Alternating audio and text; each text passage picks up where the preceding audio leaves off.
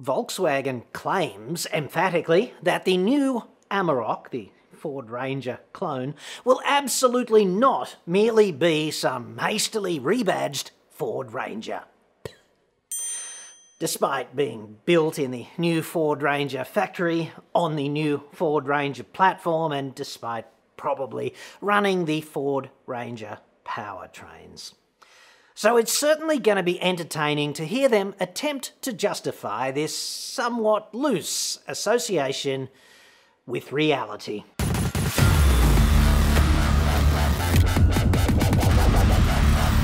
I'm John Cadogan from AutoExpert.com.au, and I get new cars cheap for buyers here in Australia. Website for that, obviously. Or you can just click the card that's up there now.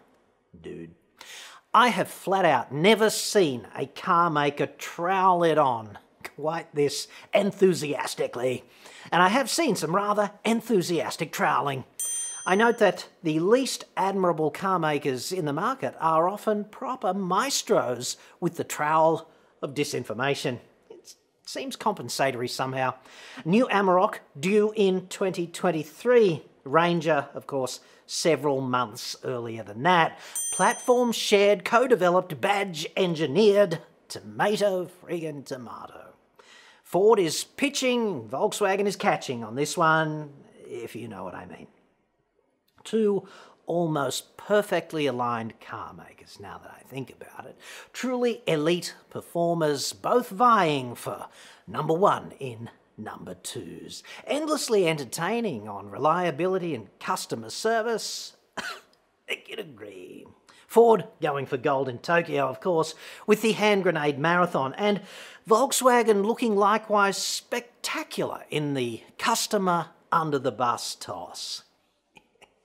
So this really is a match made in hell. The most endlessly entertaining aspect of this deal, brokered by Dante himself seemingly, is the extent to which every Volkswagen executive trotted out to front this project is steadfastly on message when it comes to how friggin' different to the Ranger the new Amarok is gonna be. Right down to its DNA, which it doesn't actually have because it's a machine. So perhaps you could all STFU on that. We know what our Amarok means to our customers and fans in Australia. And that's the reason why we are really working hard to have a 100% Volkswagen, a true Volkswagen, and not only a rebadged Ford. I want you to rest assured that this Amarok will be a real beast. Dude, permit me respectfully to fact check you on that. I'd suggest if it's made in Ford's factory by Ford and built on the Ranger platform, it simply cannot be 100% Volkswagen as you claim. That's just ontologically how this vehicle has to roll out of the blocks, and you should therefore, in my respectful view, work ever so slightly harder to align your bullshit rhetoric with the basic facts. Many of the new Volkswagen's parts will be Ranger parts, like Ford is the lead partner in this development. The Christian Grey to Volkswagen's Anastasia Steel in the upcoming automotive cult classic, 50 Shades of Shitbox. I'd suggest it would be a flat-out miracle if you Volkswagen dudes could manage 20% bespoke Volkswagen parts in an arrangement such as this. That was Albert Krisinger, quoted a little earlier there, head of design for Volkswagen commercial vehicles, fluffing the press right up a few months ago via video link. They really don't want you to form the view that Amarok is just a Ford Ranger with a slightly different vegetable arrangement down there in the cargo bay, even though it objectively is exactly that. It's not going to be just a fantastic pickup, it's going to be a genuine Volkswagen too, with clear DNA in both technology and design. Friggin' DNA, like enough. It's the Wolfsburg Death Star's commercial vehicles chairman of the management board, Carsten Intra. Yes, Brian Johnson always wanted to be Volkswagen's commercial vehicles chairman on the management board. Most people don't know that, but there were just no openings back in 1980, and BJ had to fall back on working for AC/DC on Back in Black. Terrible missed opportunity there. They can agree. Same old story, I guess, boardroom positions so friggin' unattainable, had to fall back on rock and roll. Like, me too, dude. My favourite job in the Volkswagen universe, however, would be that of the glorified pen pusher tasked with managing Volkswagen Shitsville. That would be awesome. It'd be just like being the dude who takes the heads off in the chicken processing plant. Yes! I can hear the conversation back in Germany. Like, dude, we think you've got potential. We're sending you to this little hellhole in the southern hemisphere. If planet Earth had an anus, it would be there. Arse trailer. You'll be there a few years, and if you don't fuck it up too badly, when you get back, we'll give you a real job. Like, this is a real opportunity for you. I can hear it. That Wolfsburg carrot and stick, such a favourite. Mainly the stick, obviously. But in fairness, I doubt I could do this exacting job quite as entertainingly as the current guy, who is on the record saying this of the new Amarok. It will not be the same mistake Mercedes and Nissan Navara made. Well, I must say, this is an unexpectedly titillating development. Big bad Barshy boy there. I don't think anyone actually calls him that to his face. Hinting, seemingly, at the prospect of some upcoming tantalising, exciting, bold new mistake for Volkswagen. Yes, I'd be surprised if they could raise the bar on that, frankly, given the awesome mistake they made back in 2015. But hope does spring eternal. Bring it, dude. Can't wait.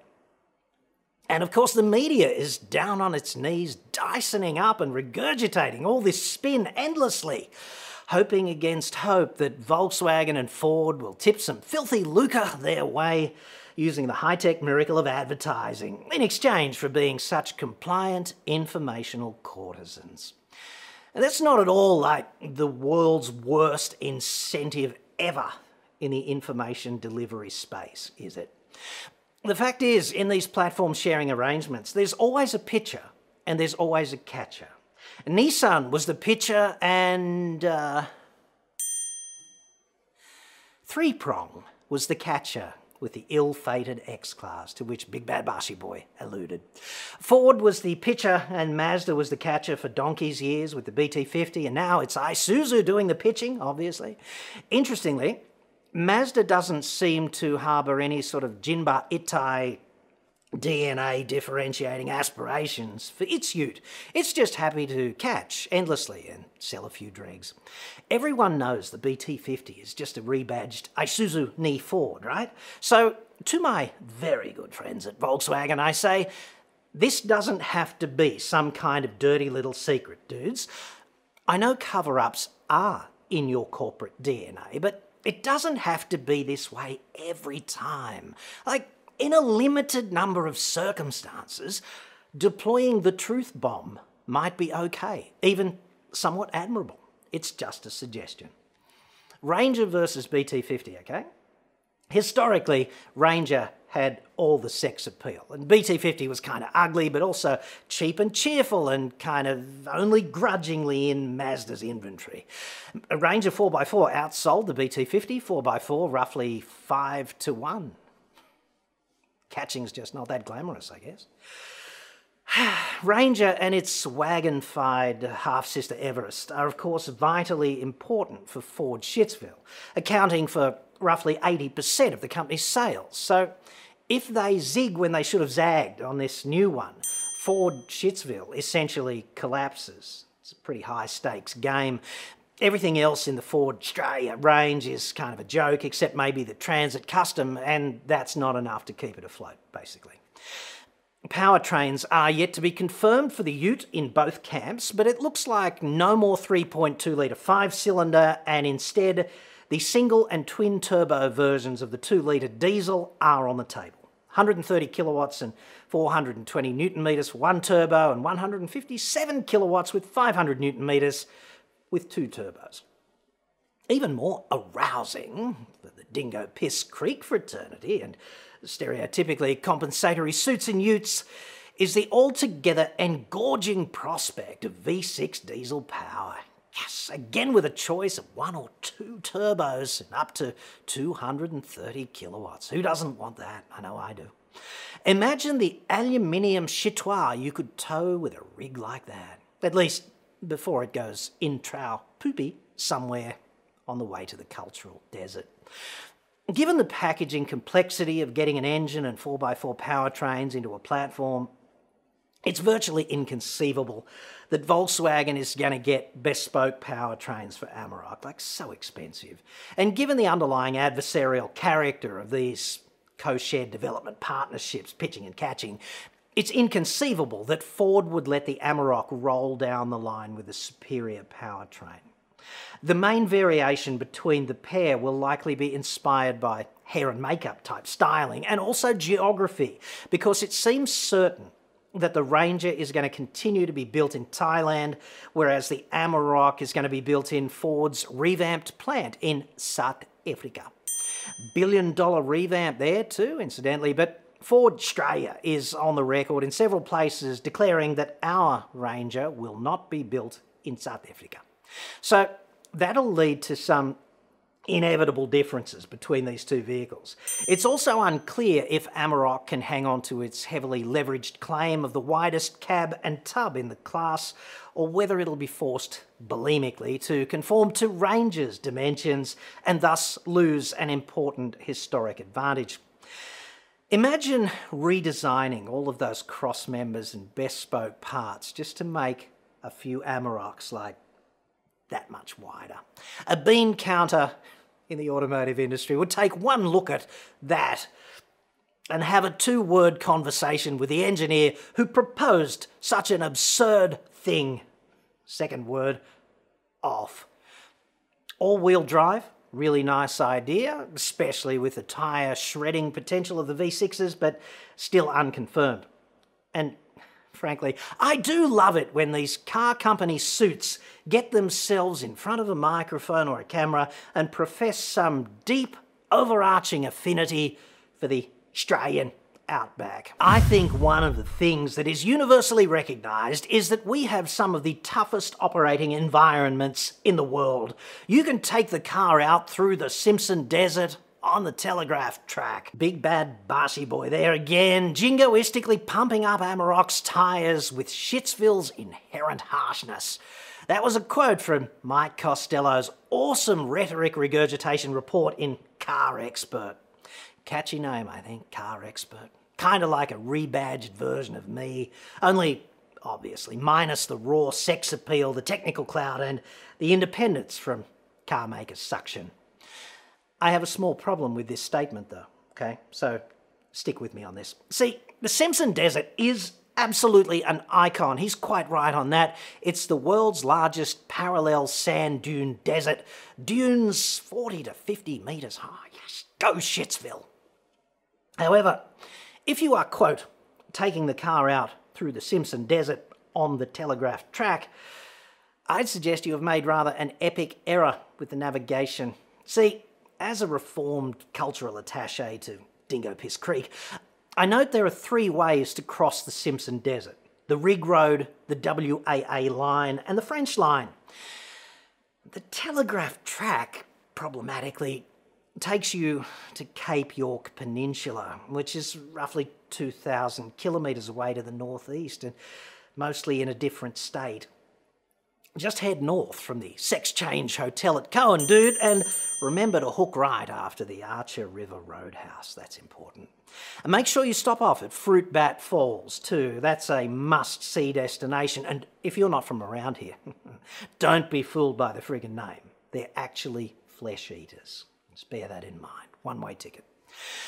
Perhaps this is just a context issue vis-a-vis the navigation. Maybe Mr. Costello got the quote wrong somehow, and maybe I'm simply not seeing the forest for the trees. But it is entertaining. Like, you decide.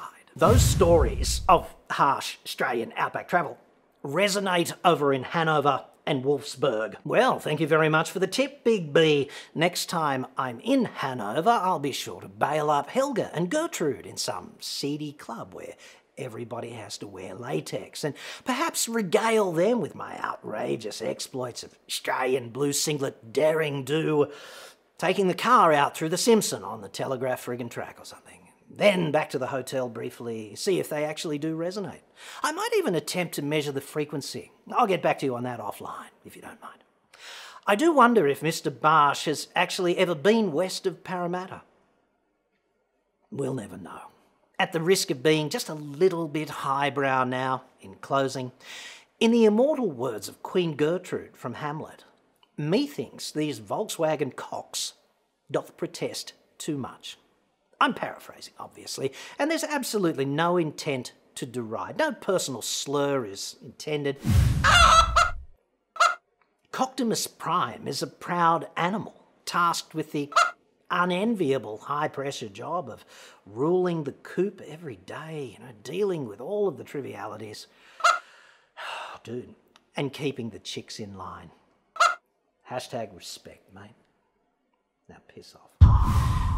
The new Amarok will certainly be a somewhat cynically badge-engineered Ranger, with the costs cut by expert bean counters.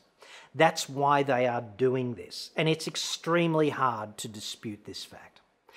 Volkswagen would not have gone again with Amarok without this opportunity to do so on the cheap, by catching for Ford. They've confirmed this numerous times, like obviously not in those words, but they've confirmed the substance nonetheless. The new one, therefore, cannot be both platform shared and proudly, independently 100% Volkswagen. Not if we still live in a world where the facts matter, however vestigially. And I'm really not sure we do anymore. Volkswagen doesn't want you to think this, however, so they've brought their considerable resources to bear, like delivering a vigorous and ongoing SPID campaign to the contrary. And the mainstream media just sucks this up so enthusiastically, refrains to comment critically, and hopes against hope for a pecuniary quid pro quo. Then they just spit it back out all over you in the time-honoured tradition